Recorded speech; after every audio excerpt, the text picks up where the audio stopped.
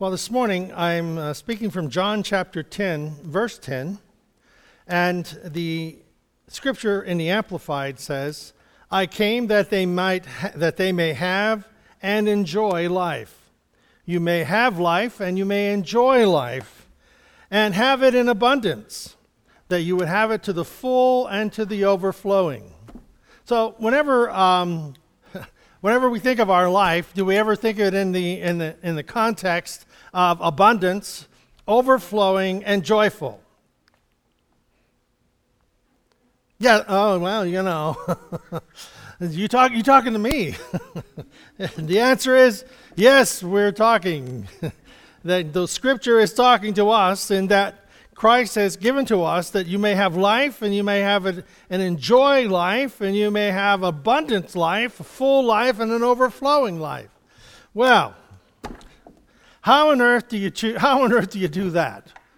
How on earth do you get to that place of joyful abundance, overflowing life? Well, there is a 17th century monk named Brother Lawrence, and he found the answer to enjoying the nitty-gritty things of life. Anybody have an idea what he was, what he did? Have a guess. A monk. What did he do? Any idea? 17th century monk. Well, anyhow, he was a humble cook in a French monastery, and he authored a book called Practicing the Presence of God. Practicing the Presence of God. Now, in the book, he explained how he was able to turn even the most commonplace and menial tasks, such as preparing meals and washing dishes.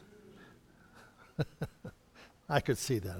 I thought, anybody love to wash dishes? That's why we have dishwashers.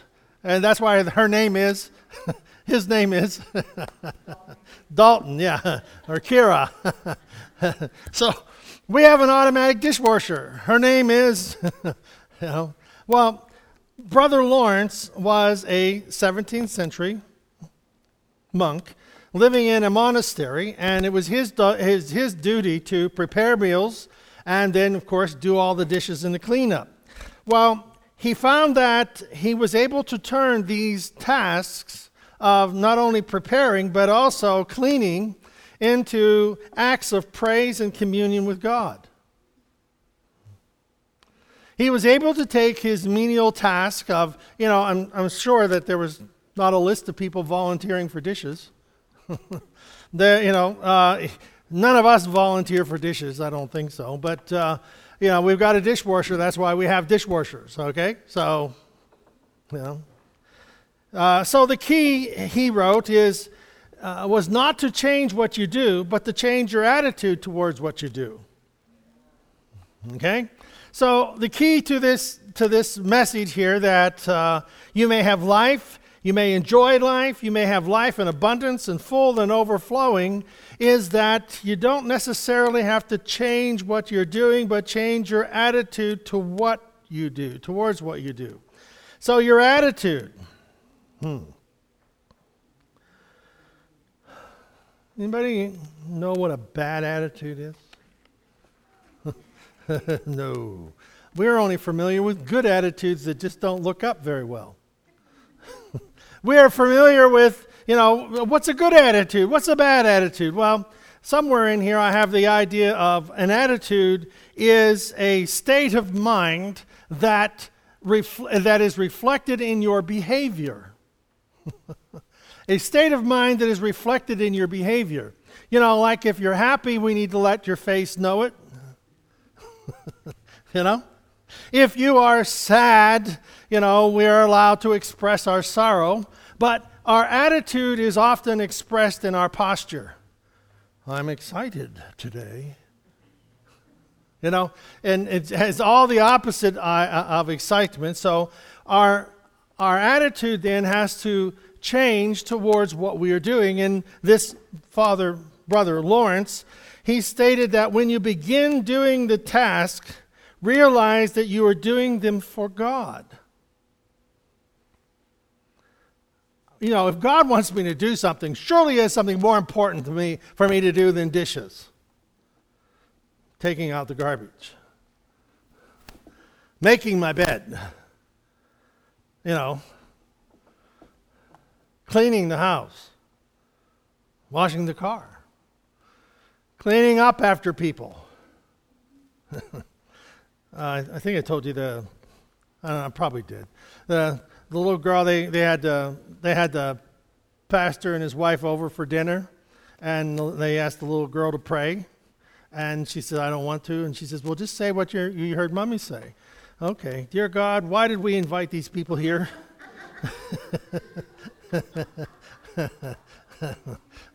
Why did we invite these people for supper? So, menial tasks. That's not what I said. Okay. But anyhow, the key word is not to change what you do, but to change your attitude towards what you do. So that is reflective in this declaration that we have in John. I came that you might have life and you might enjoy life and that you might have it to abundance. So it is a very important thing that how we think about what we do. Not necessarily changing what we do, but understanding that what we do has a purpose.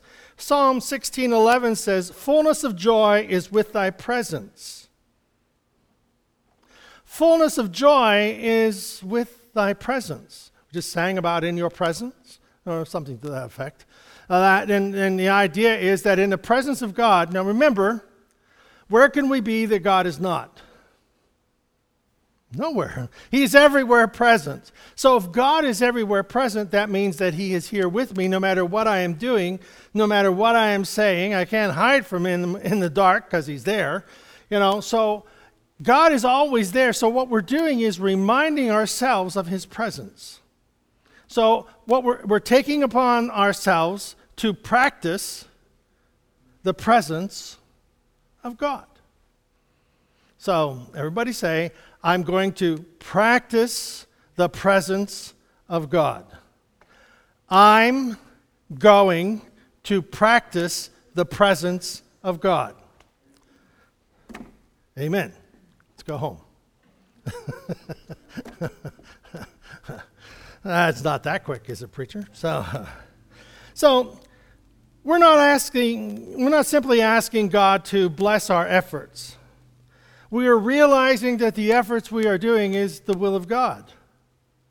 The will of God, we would think that the will of God should be menial, that should be more meaningful than washing dishes. Well, with the Apostle Paul, he made tents. With Peter, he was a fisherman. So the menial task in the will of God isn't necessarily some grandiose, accomplishment that we're going to go out and do for God. We're going to change the world. And who's going to support us while we do it? Well, we're going to get some people somewhere to support. We've got to go about our daily task and do the things that are part of our life, which sometimes is menial task. And we've got to earn money. We've got to earn a living. We've got to have something to show for our tasks.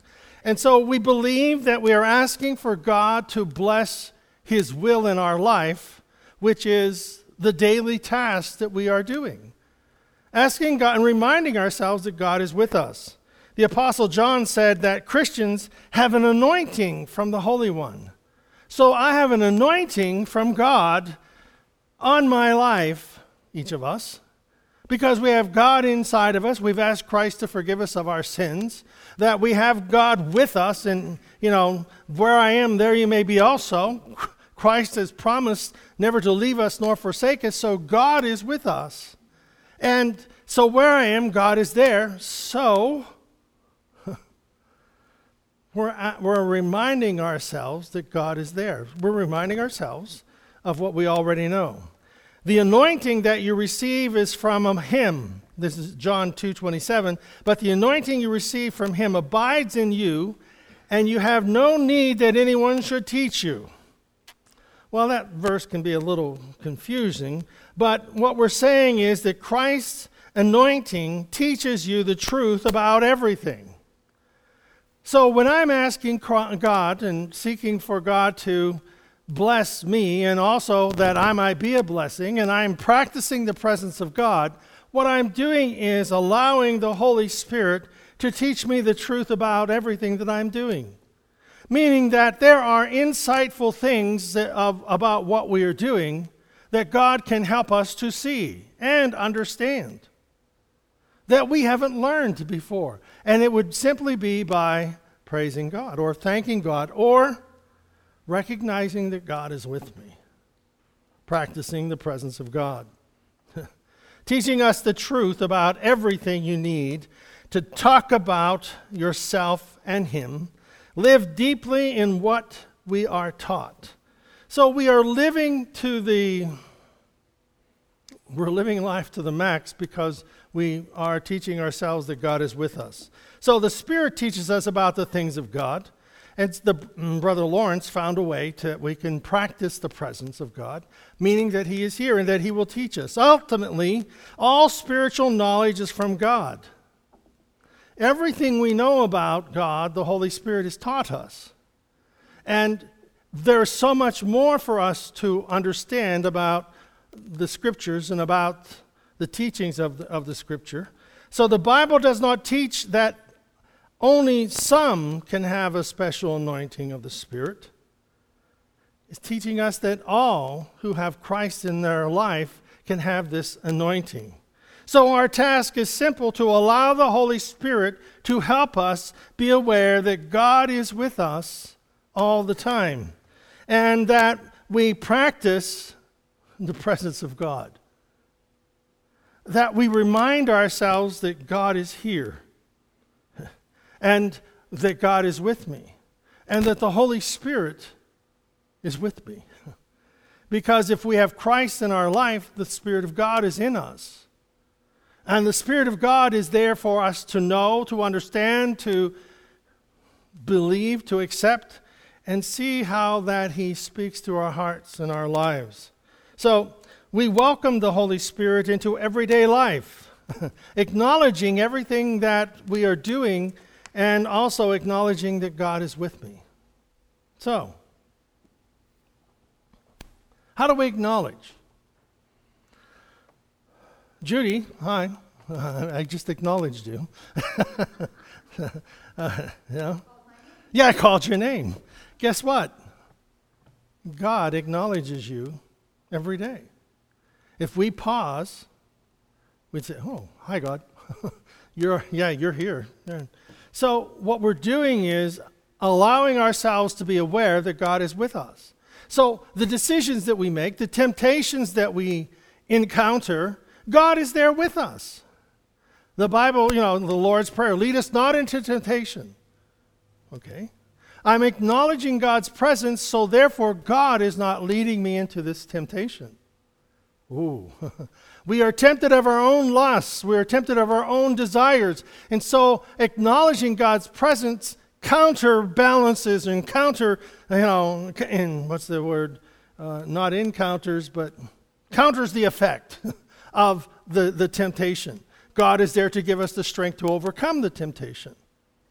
So Christ is the perfect revelation of the presence of God. Christ is the perfect revelation of the presence of God. So having Jesus with us, recognizing that Jesus is with us, is like Jesus walking with the disciples and teaching them. You see, Christ is always here. Christ is always with us. Nothing can pluck you. And then we did that in the Sunday school lesson. Pluck has the idea of a wolf coming into a herd of sheep and snatching a sheep or a lamb out of the flock and taking them off to eat them, consume them. Well, Jesus says, nothing can pluck you from my hands. No wolf, no deception, nothing can remove you from my presence. So whenever we are acknowledging God, when we feel like we're being torn, we need to acknowledge the presence of God and understand that nothing can separate me from God. So I don't need to give in to the temptation. I don't need to think that God has abandoned me, because He can't. Why? He said so. God cannot break his word. I am the same yesterday, today, and forever. So what God promised to Abraham and Isaac and Jacob, and what God promised to Moses and all of the prophets in the Old Testament, what God promised through Christ in the Gospels, what God promised through the apostles and through the writings of the New Testament, it is impossible for him to break that word. He can't. He won't. Or he wouldn't be God. So we're the only ones that can break our word. God cannot break his word. So Brother Lawrence then, in his explanation of how he was able to turn even the most commonplace and the most common menial task of washing dishes, he turned them into acts of praise and communion with God. You know, sometimes we're caught up in tasks. We've done them 100 times before, and we can do them without thinking. That's our problem. Some people are doing things without thinking. You know, people are driving without thinking.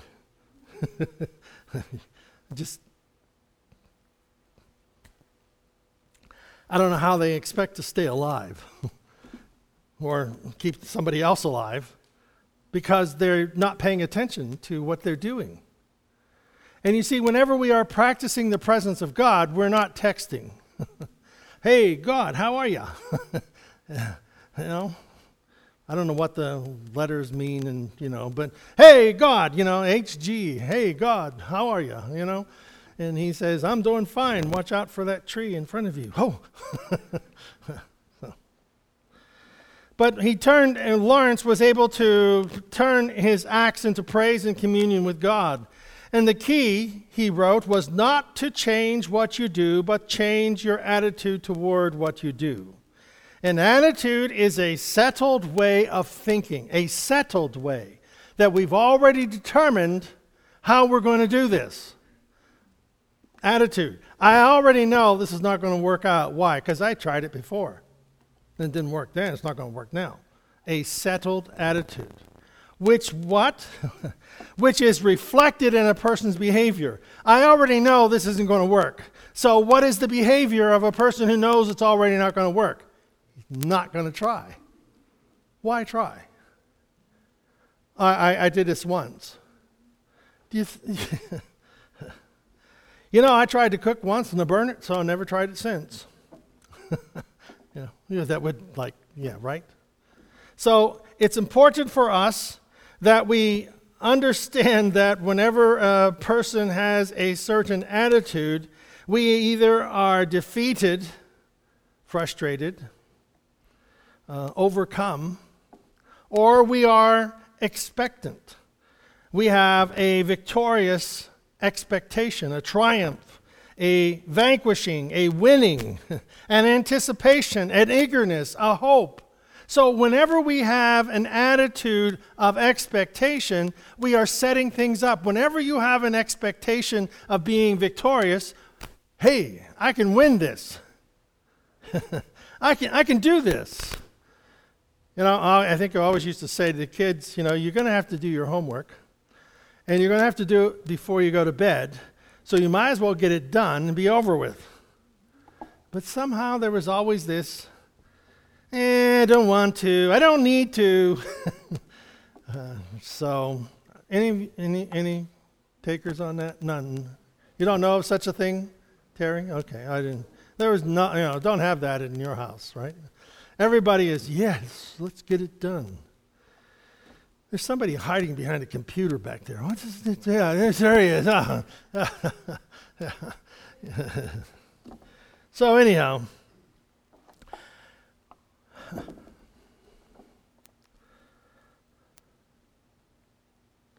you see, whenever we practice the presence of God, we will find even that taking out the trash can be okay.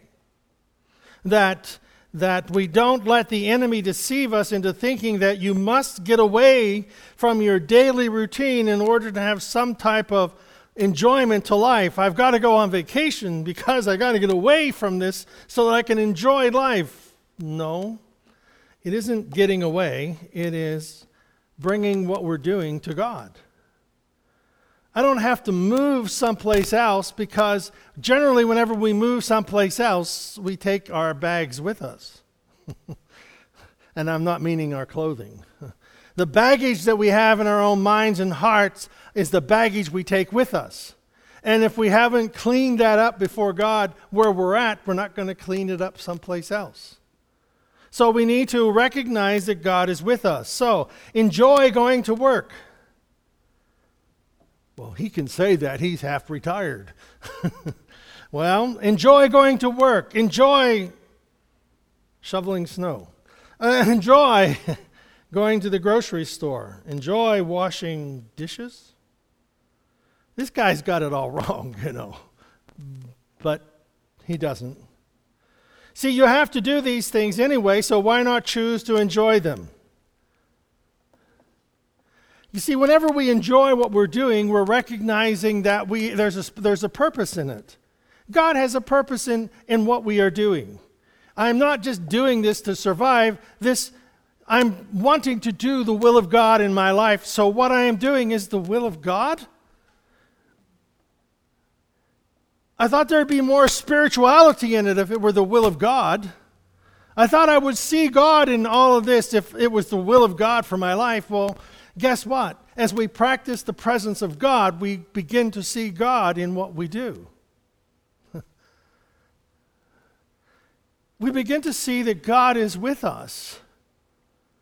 He promised never to leave us, and He's promised that He would lead us in the path of righteousness for His name's sake. So God, for His name's sake, is leading me in the path. So is He going to start tomorrow whenever I start practicing the presence of God?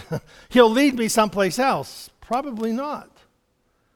We'll do the same thing tomorrow that we've been doing for weeks and months and maybe years, and we're going to change all of that by simply remembering that God is with me, practicing the presence of God. So what are we going to do? Practice the presence of God. Well, don't sound too convincing. Practicing the presence of God. So, will I have a smile on my face and a spring in my step because I am practicing the presence of God? I'm on the old brick road. We go. Where was the lady with the ruby slippers going? Where was she going? Oz! We're going to Oz. No, we're going to work. And I don't have ruby slippers on to click 3 times and we can go home. You're not in Kansas anymore. We need to wake up. I'm not in Kansas anymore. You mean I can go home if I just click my slipper 3 times? No. We need to practice the presence of God. And we're not on a yellow brick road. We're on the road of life where God is with us and He'll never leave us nor forsake us. Timothy says, I tell you, I urge you to pray for all people, asking God for what they need and being thankful to Him for all people. You see, when I practice the presence of God, I will be aware of the needs of others. And I can pray for them. You see, when I'm focused on just getting through the day, just getting my job done, I wish I didn't have to do this anymore. You see, what happens is we're so focused on me, mine, and what's happening and the job that we're doing that we don't even see the need that is beside us or in front of us. I was, just as we were, I'm thinking of the sermon, singing the songs, and I said, practicing the presence of God. I'm thinking of God, be with me. And what did I think of? I thought of another pastor who broke his neck, who is in one of those braces, and his neck isn't healing, and so they figured out something else must be wrong, so he has cancer. So, he not only has a broken neck, they find out he has lymphoma. Okay? So, as I'm practicing the presence of God, I remembered him to offer a prayer for he and his family and his wife. Because I'm sure that as they announced to the congregation this week that your pastor not only has a broken neck, which isn't healing, but he also has cancer, and it's going to be devastating to everyone to hear that. But you see, practicing the presence of God reminds us we're not in control. God is. And you see, we're not in control of the outcome. We know that God is in control of the outcome. And we don't know what the outcome is going to be, but we do know the one who has the outcome in his hand. Practicing the presence of God is reminding me this is not my life, it's God's. The number of our days are set in God's book, and nothing can cut them short. So God is the one who is healing and restoring and giving us strength for the day. And as we are practicing the presence of God, we're remembering the God who created this universe created me for this? Yeah. Because this is a divine opportunity to practice the presence of God, to practice the wisdom and creativity of God. That God has a purpose for this, or we wouldn't be there doing this. And so God has a purpose for me and you in doing what we're doing because, well, it's a way of finding God in everything that I do. It's a way of bringing God to everyone I know. It's a way of being creative in a very seemingly uncreative place. You see, in John chapter 6, that's the story of the loaves and the fishes where, we've got to feed all these people. And there is, we found this boy, he's got 5 loaves and 2 fish. I found the answer, 5 loaves, 2 fish, 5,000 people plus women and children. I got the answer. You see, practicing the presence of God can remind us that what we have is not enough. But what did Jesus do? He gave thanks for not enough. So here we are going about our daily life, and we find ourselves with 5 loaves and 2 fish and 5,000 people to feed, plus women and children. What am I going to do? Thank God for the 5 loaves and 2 fish. And then watch God multiply it. Oh. So we choose to enjoy life by practicing the presence of God, even whenever what we have is not enough. 1 Corinthians 15 says, O death, where is thy sting? O grave, where is thy victory? So we're challenged with the greatest obstacle to life, which is death. And he says, the sting of death is sin, and the strength of sin is the law. But thanks be to God, which giveth us the victory through our Lord Jesus Christ. Practicing the presence of God. I have the victory in the most difficult situations I find. Ephesians 1 says, Wherefore I also, after I heard of your faith in the Lord Jesus Christ, and the love unto all the saints, ceased not to give thanks for you. I make mention of you always in my prayers. Practicing the presence of God is remembering people we can pray for. 1 Peter 2:9, but you are a chosen generation, a royal priesthood, a holy nation, His own special people, that you may proclaim the praises of Him who called you out of darkness into His marvelous light. That's us, practicing the presence of God. You are a chosen generation. You're a royal priesthood. You have the right to come into the very presence of God. Once you receive Jesus Christ, everything He is, you become. Once we receive Christ, everything He is, we become.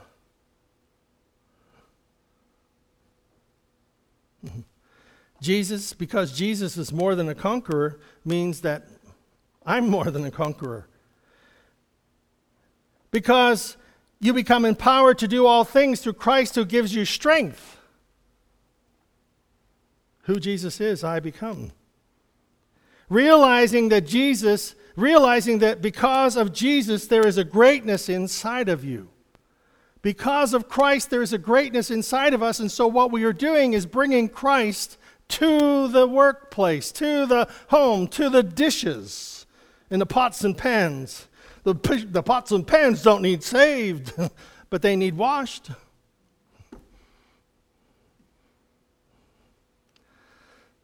The cows, they're not living for Jesus, but they need milked. They need fed. The crops need planted. The crops need harvested. I can't see where all of this is important. Bring Jesus to the workforce, to the workplace. You see, you will discover who you really are so you can live the honorable life to which He has called you. We are all called to a specific life. And guess what? Ta-da! This is it.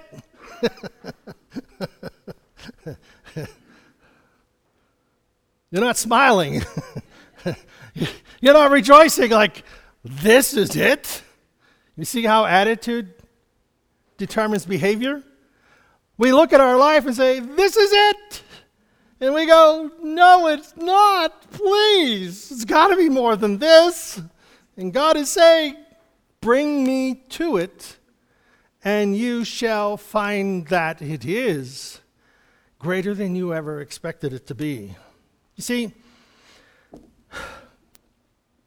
too often we limit God because we don't feel like it's not, this has got to be more than this. You know, what I got, this isn't too great, you know. Surely God has something better than this, and God is saying, no, I don't. What you are and who you are and what you are doing is so important to me that I gave my life for you, and I wrote this life with you in mind. I gave you the life that you are in with you in mind. So therefore, bring me, recognize that I am in you and you are in me, and together we are in this life doing dishes and doing pots and pans. Surely you've called me to the kingdom of God for more than pots and pans. Shoveling snow, cutting grass, milking cows, morning and night, night and morning, getting up early, no holidays, no vacations, practicing the presence of God. Our victories are only going to be accomplished by God's gracious hand of favor on our life. Our victories are only going to be accomplished by God's gracious hand of favor in our life. So, the things we are to remember. Number 1, practice the presence of God. Number 2, we can do nothing that glorifies God but by the power of the Holy Spirit. Practice the presence of God. Everything He is, everything Jesus is, you become. Practice the presence of God. Realize that because of Jesus, there is greatness inside of you. Practice the presence of God. Ready? Try that. Practice the presence of God. When you don't have enough, 5 loaves and a few fish, and 5,000 people to feed, what are we going to do? Practice the presence of God. What is going to bring about the extraordinary in your life? It is gracious. It is God's gracious hand of favor. Practice the presence of God. We all must choose one way or another. Life is either blind chance or it is by an intelligent design. Practice the presence of God. Let's stand.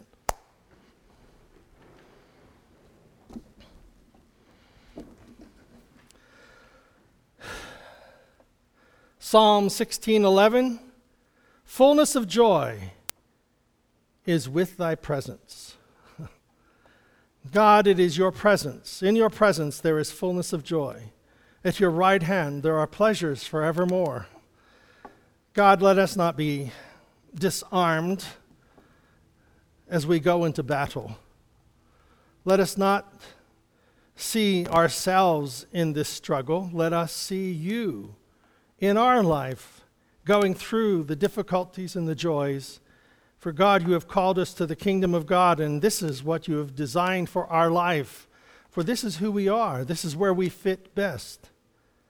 So, Lord, let us remember that you are with us and that we must remind ourselves to practice the presence of God. You will never leave us nor forsake us. You turn everything into a divine opportunity. Bless our life and bless our efforts and bless the fruit of our hands, we pray. In Jesus' name we ask. Amen? So what are we going to do? Practice the presence of God. Amen.